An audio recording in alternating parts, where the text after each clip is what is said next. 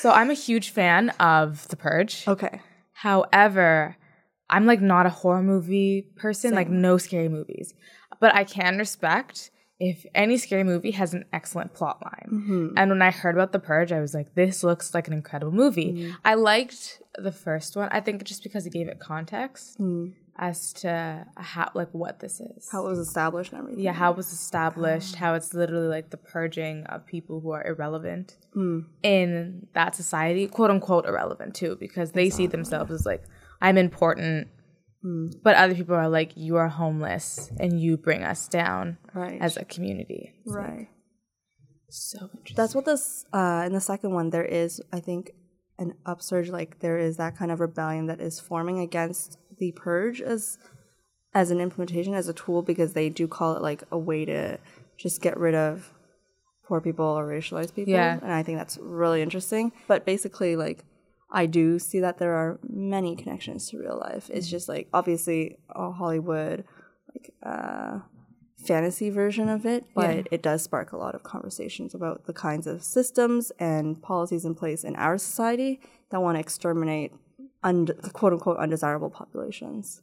Sorry, I always get like really emotional thinking about it just because like I am like a low-income student, so I definitely see what you mean about like how people treat people of like lower classes or things that are associated with like lower classes. Like whenever some people use like the word ghetto or ratchet, it's just like, obviously there are very like racial connotations that I might not identify with, but like the class undertones of it, it still resonates. Oh, definitely. It's like very salient in my life.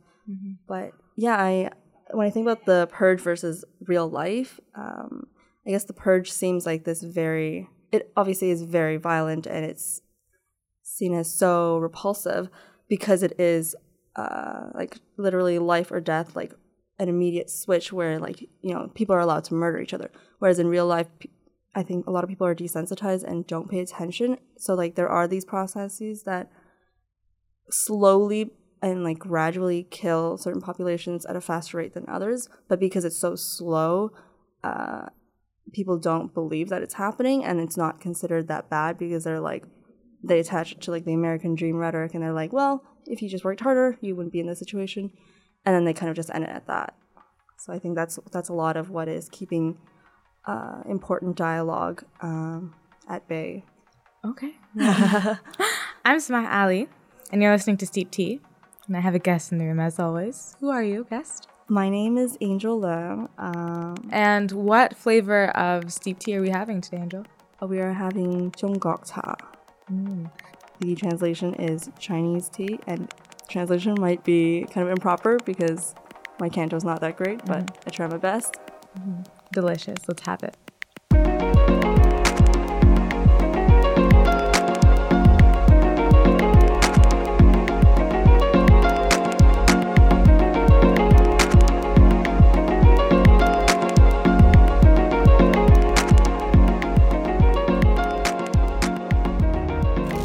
Okay, Angel. So who are you?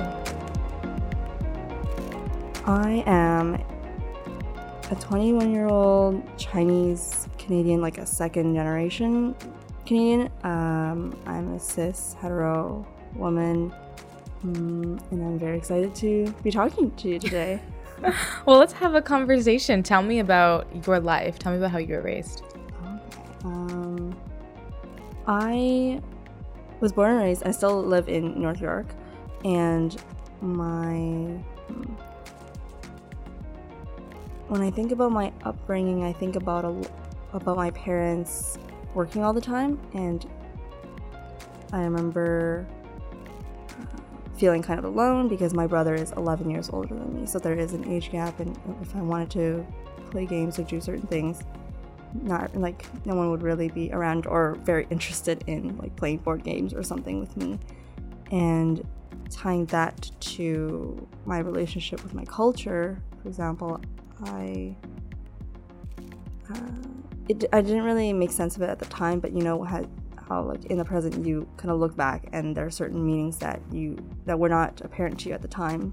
So for example, my mom sometimes might shame me about not knowing what should be my native language, so Cantonese, and then I generally kind of like retort by saying no one was really around to ingrain it in me that, you know, I see other Cantonese speaking people who grew up in Canada, or sometimes they don't really grow up in Canada, like they kind of move back and forth between Hong Kong and Canada, so they already have that mechanism of picking up the language because they're immersed, whereas I was like always in like the GTA, and a lot of the people in my school didn't speak my language, so I'm not really sure how I was supposed to immerse myself in that.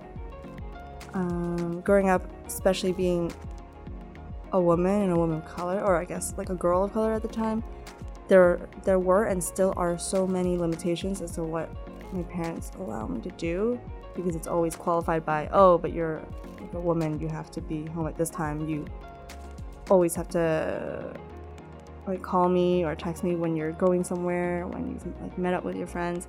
And obviously they've kind of loosened the reins since I've grown older, but I compare myself with other people, other women my age, and a lot of times they're like white women and their parents are pretty chill about whatever they want to do, and I'm you're like, running amok. oh yeah, streets for of sure. New York. Oh, exactly. So yeah, that's how I was raised. So what were some key identifiers that kind of rooted you into your culture? When I hear that question, I guess I have like two interpretations, so maybe it's both, but I guess the first one is what do I identify with in my culture, and the second one is what, you know, key incidents or experiences I've had that tell me, like, that validate to me that I am a racialized person. Because sometimes you don't like, for example, I imagine if you grew up in a place where everyone looked like you, spoke the same language as you, you wouldn't really realize you are racialized until you move to like Canada or the States or something. So is it more so like the first one about? Let's Unpack both. Okay. Because that's kind of like the crux of what we want to get to. Okay. So what do you identify with in your culture? Okay. So I try to identify with the language, but there's such a language barrier, especially because the way that Cantonese is structured is it's a very informal, colloquial language. So there's a lot of slang that's added onto it. And the way it's spoken is not really the way it's written. So when it's written, it's very formal. That's what like Mandarin Chinese is. And it's so difficult to learn how to write that I know lots of people who have grown up in Canada who know Cantonese, and they don't really know how to write because it is so separate, and I'm not really sure how you're supposed to learn it because there's no alphabet. Yeah.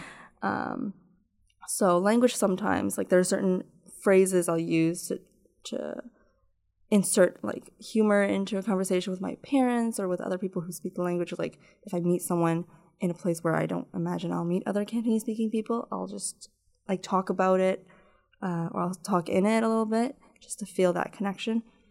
The food is a huge part of it because I'm very blessed to have grown up in a place where there are many Chinese restaurants at my disposal, like good ones too.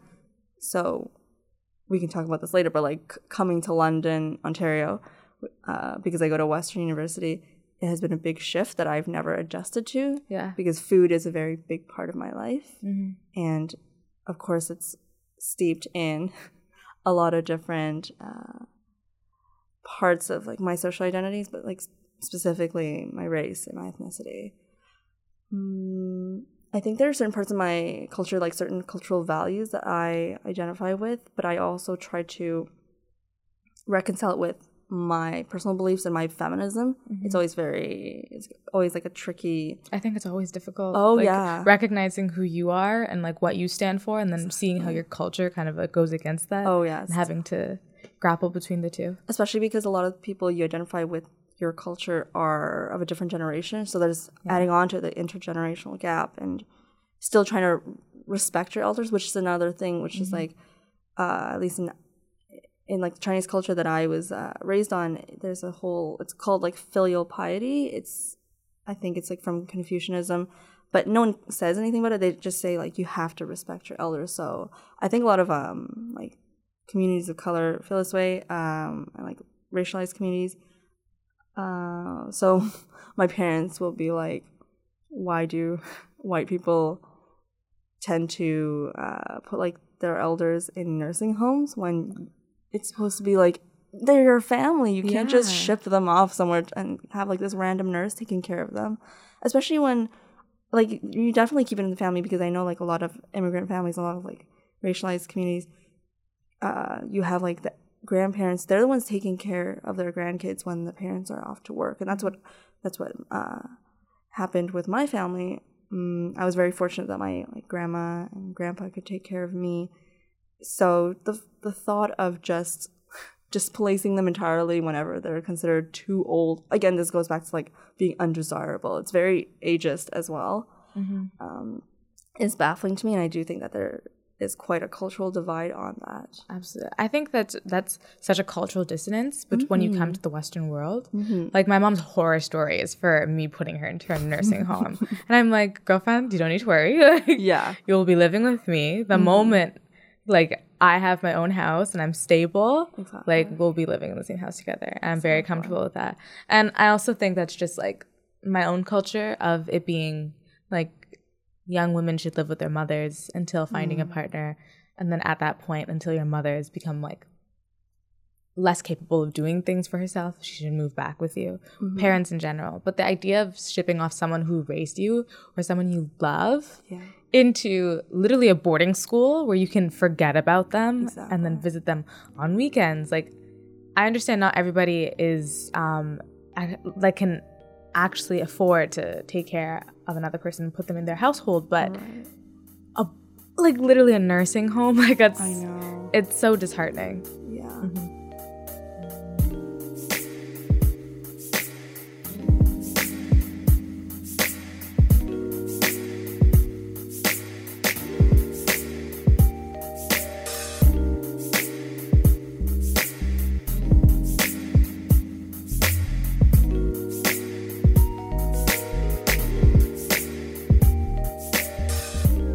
So let's get into the anecdotes. Okay.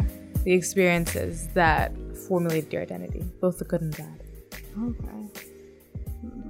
I would say one of the earliest memories I have about just like being confronted with how I look as like a Chinese person.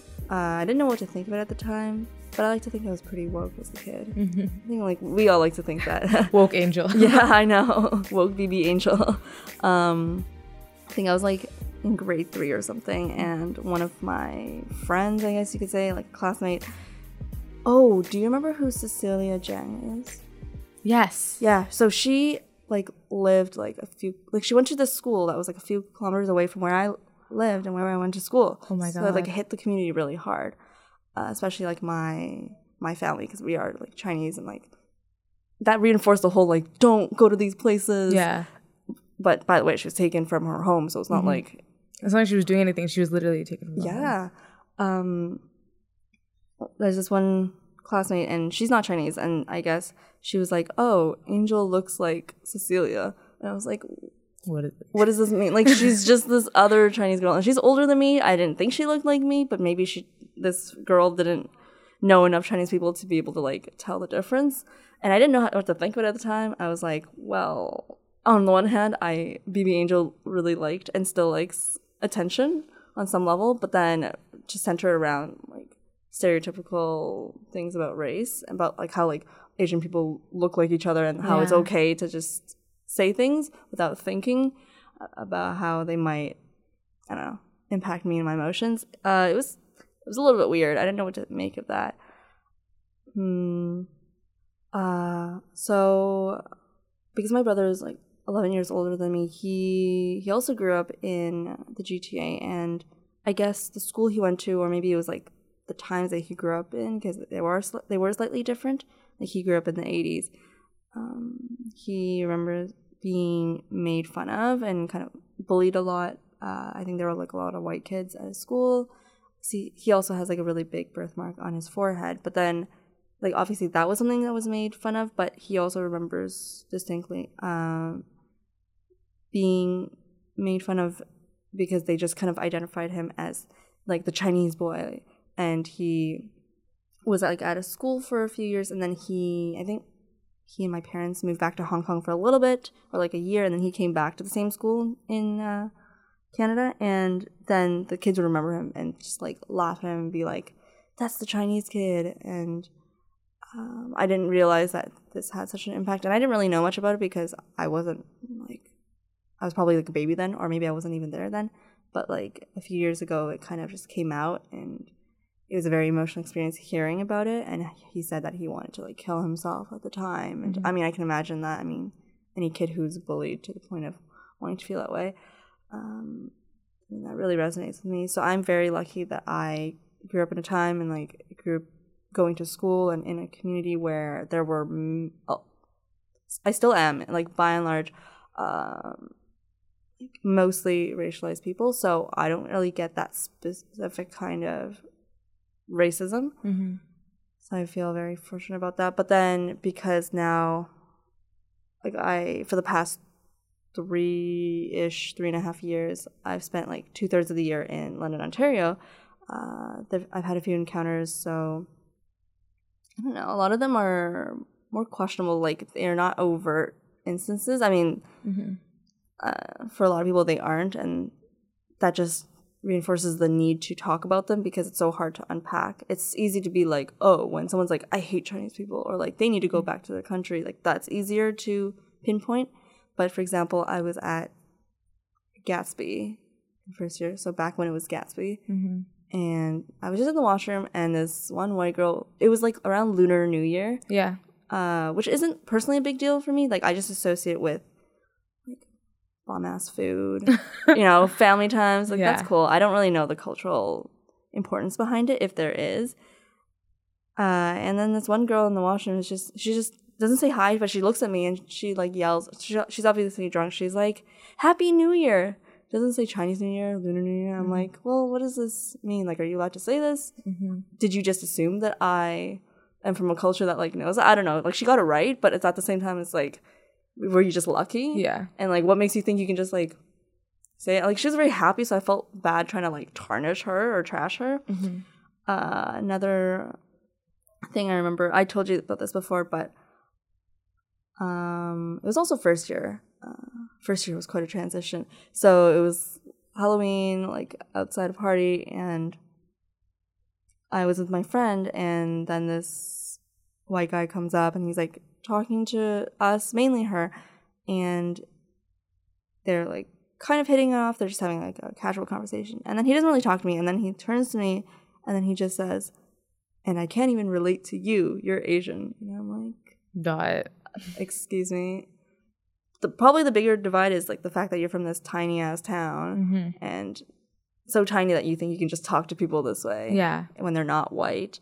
It's just like, to me, that kind of gets at the crux of racism and just kind of discrimination according to like differences, because that's a very weird way, but a very like, I don't know, we're not really confronted with those kinds of articulations of difference where they're literally like, you're not like me, so we are so different, when obviously race is a social construct. It's bizarre to me. And I feel like the more episodes that we go along with Steve T, we are constantly realizing that the more we are different and the more our cultures differ, the more we are actually the same. Exactly. And for people to just like physically see someone and say that you actually look different than me, therefore you are completely different. Yeah, for sure. It's like, no, bro. Like, that's just you and what you've constructed your thought process to be. Like, to me, that's just sort of an extension of just saying, like if it was just a group of white people, but they just dressed differently or just conducted themselves differently through mannerisms or whatever, like, there's a difference in that. But that's more of a choice. But, like, your skin color and your facial features, to a certain extent, you can't change them. And it's just so jarring, and it's very disheartening to think that people can automatically see you and associate with certain things, even if they're positive things, because, I mean, like, being Asian, there's a whole model minority myth, and it's, like, cool that people would automatically think I'm smart, but first of all, I want to interrogate what being smart means in our society, because it is very rooted in academia, and as much as I benefit from that, because I like to think I'm I am good at that, good at school, it's kind of like, well, it's always at the expense of certain people. So again, going back to my brother, he's not very good at school and he didn't enjoy it, and he finds it hard to focus. He's not interested in the material, not interested in the way that instructors presented the material. And that's totally fine. But when if he were white, I feel like there would be different connotations about kind of like dropping out of college or something and then just taking a job that's not considered like conducive to upward social mobility. Yeah. Whereas being the children of immigrants is like always so tough. And then add on to that like the fact that you're racialized, and then adding on to that a layer of being specifically like East Asian, people expect you to work at like RBC, like really high up, or to be in tech, or just to be a professional and to have achieved the North American dream. Yeah. Plus, I feel like the model minority myth, it only goes towards an extent because, quote unquote, immigrants are taking our jobs. Exactly. But it's like, if you were born and raised here, grew up in the same education and school with you, how am I really taking a job just because I look different? Exactly. Let alone, let's not even get into like the argument of how immigrants are taking jobs, because exactly. I'm pretty sure that those empires have been affected by Western presence. Exactly. Mm-hmm. Exactly. Or like you can just blame like not really blame, but like, isn't this beneficial for all of us? Because I mean, the government is mainly letting in immigrants they think are qualified. Mm-hmm. Well, then they devalue their education, which is like a really weird. It's a weird system. Yeah, it's really weird to me.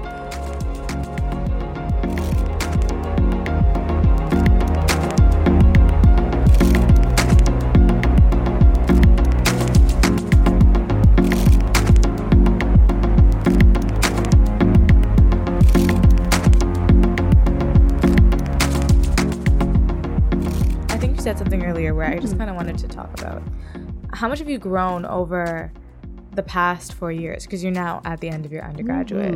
And I feel like after learning how you aren't quite a shining beacon of light in your mother's eyes of being like fully ingrained in like your culture, and then you go to school and you still have like white kids or any kind of kid like saying stuff to you that like kind of pushes you away from that like Canadian identity. And now you're finishing undergrad and you've kind of studied all of these things and learned who you are. How's that brought you to who you are today? I think anytime someone is exposed to something that is closer and closer to the truth, they simultaneously feel uncomfortable with it, but also kind of at peace because they know they're reaching like this kernel of truth. So that's how I feel. So because I'm in women's studies or gender studies, however you want to call it, I was obviously exposed to a lot of social issues, a lot of which are relevant to my interests. And being able to discuss them in that setting, in that safe space, was very helpful, and it improved my ability to articulate difficult emotions and experiences and thoughts with people who mostly would be able to understand it or add on to. Again, going back to how we all have like these similar experiences, so we're not really that different, but different enough for there to be ideally like this fully fleshed, well-rounded conversation about something like race or culture. I would say it's hard to like decouple my experiences in university with like where the university is located and the demographics. So again, I went to like a high school and I grew up in areas that are like 95% like racialized, and adding on to that like lower middle class, lower class, that's usually where you find a lot of racialized people anyway, which goes back to how there are certain like institutions and policies in place that oppress people. So it's hard to talk about these past 4 years without thinking like I've been awakened and like am more woke, but that's partly a response and a necessity because when there is a white majority, I personally gravitate more towards like racialized people because we understand what it's like to be in this very white space together.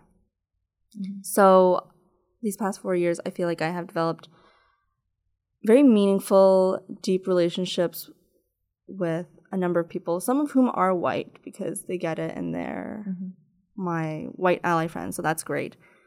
But I have a lot of inner turmoil that I didn't really know I had as a kid. But that's something I'm constantly trying to unpack. So it's definitely still a work in progress. I feel like I've gotten a lot better, again, like with articulating how I feel.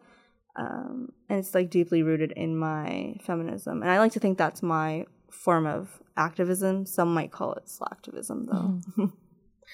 So when you moved here in London, Ontario, you didn't have that same like Chinese presence that you had back home. How did you deal with that?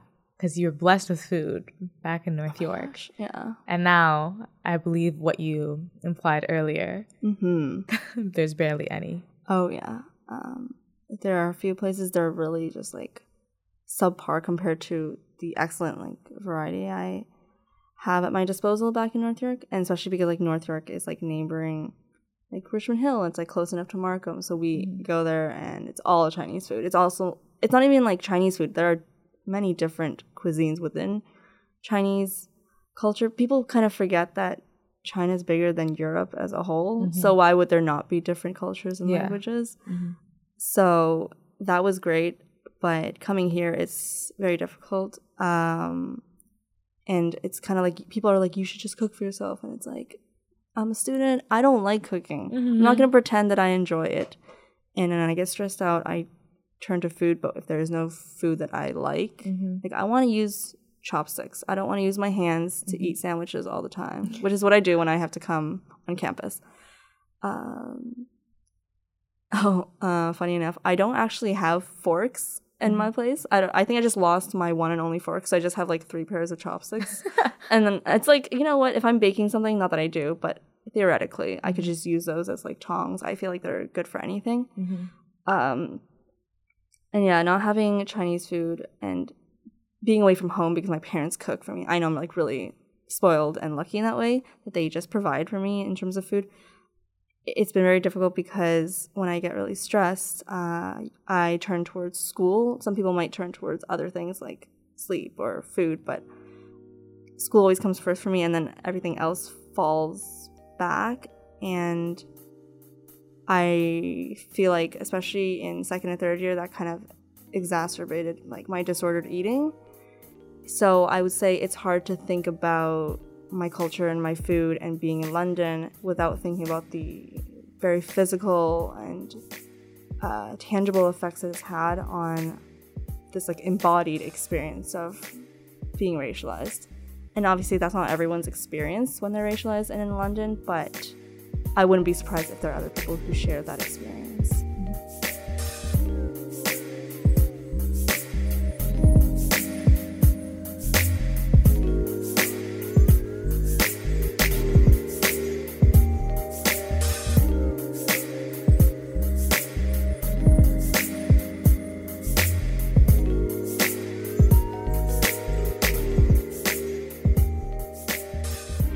Have you ever encountered women roughly our age who are of Asian descent, and they kind of buy into the model minority, internalized perspective and identity? Oh my gosh, yeah.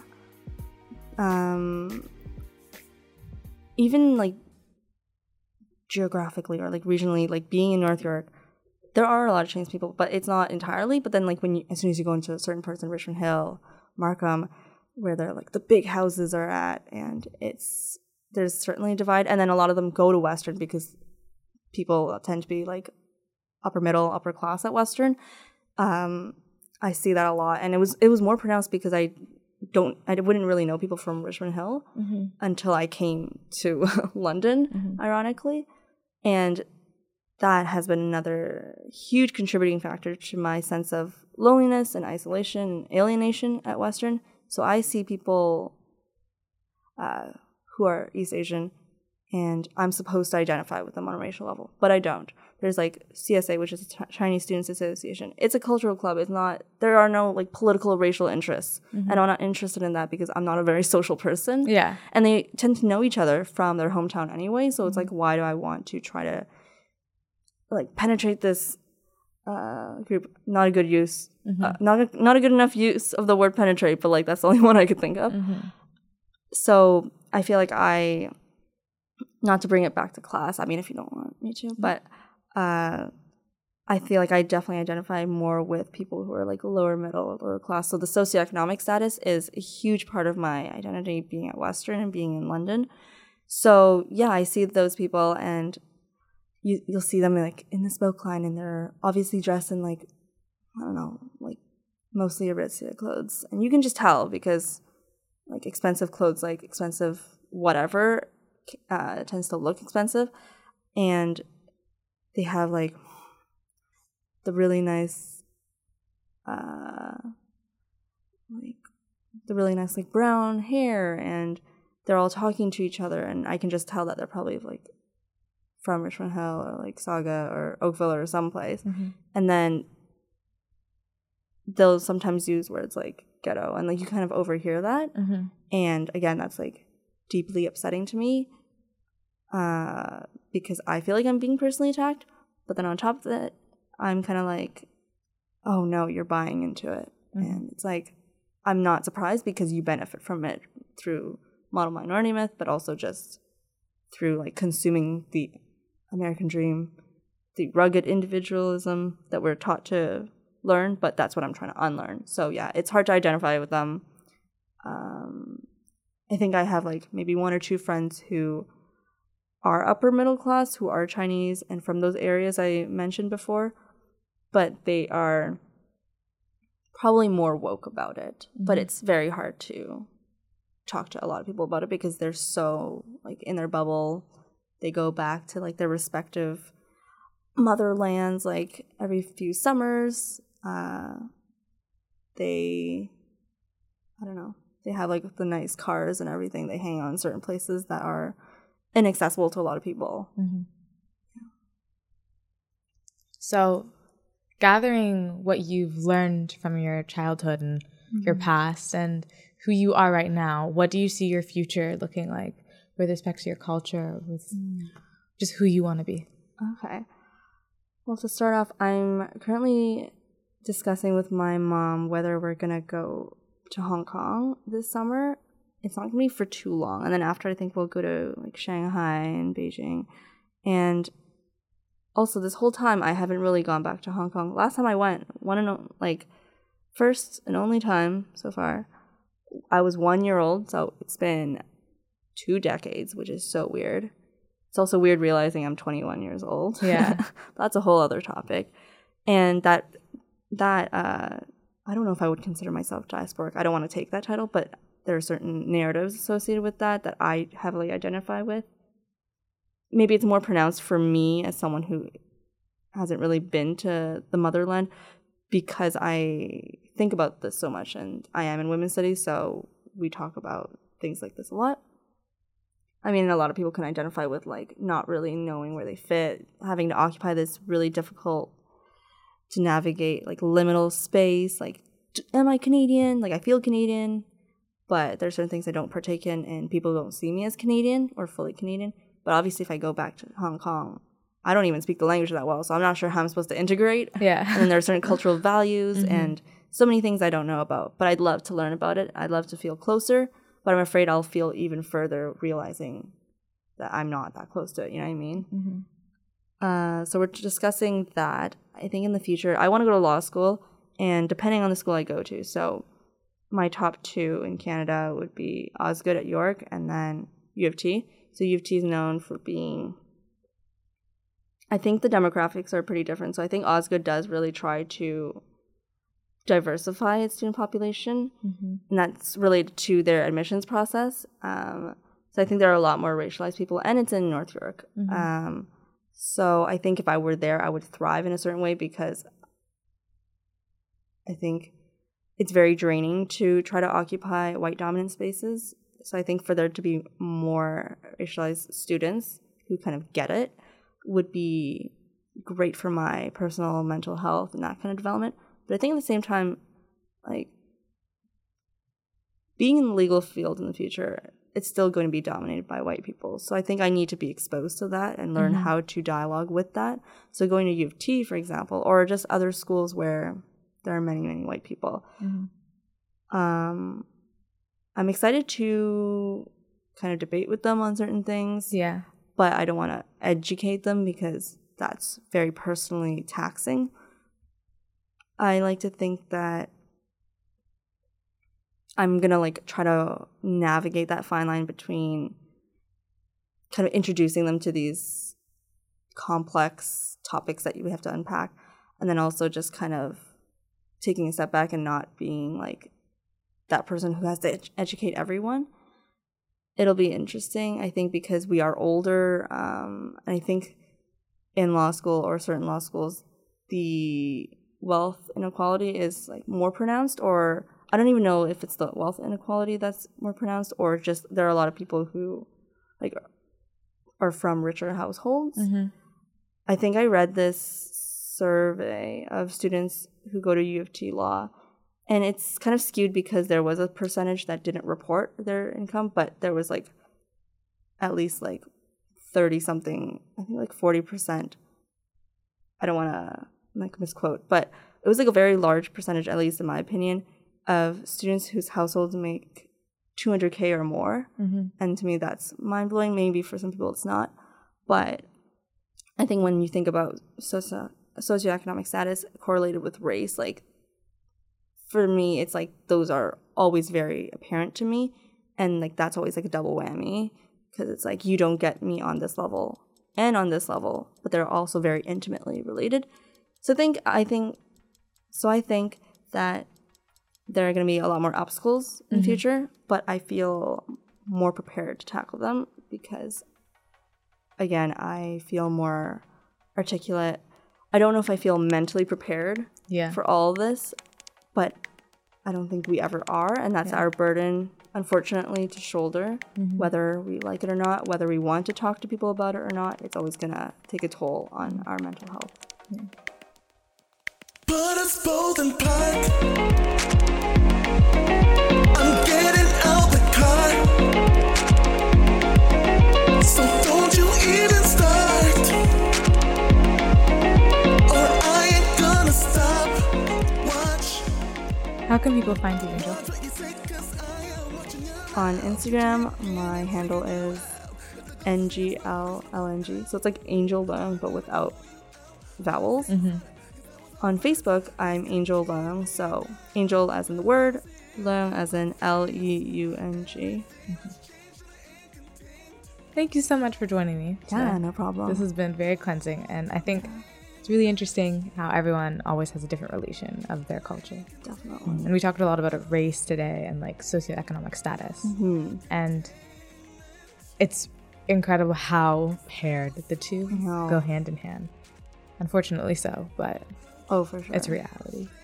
You guys can find more episodes of Steep Tea on the Sisterhood Media SoundCloud page, as well as the iTunes page for Steep Tea. Thank you so much for listening, and tune in for our next week's episode.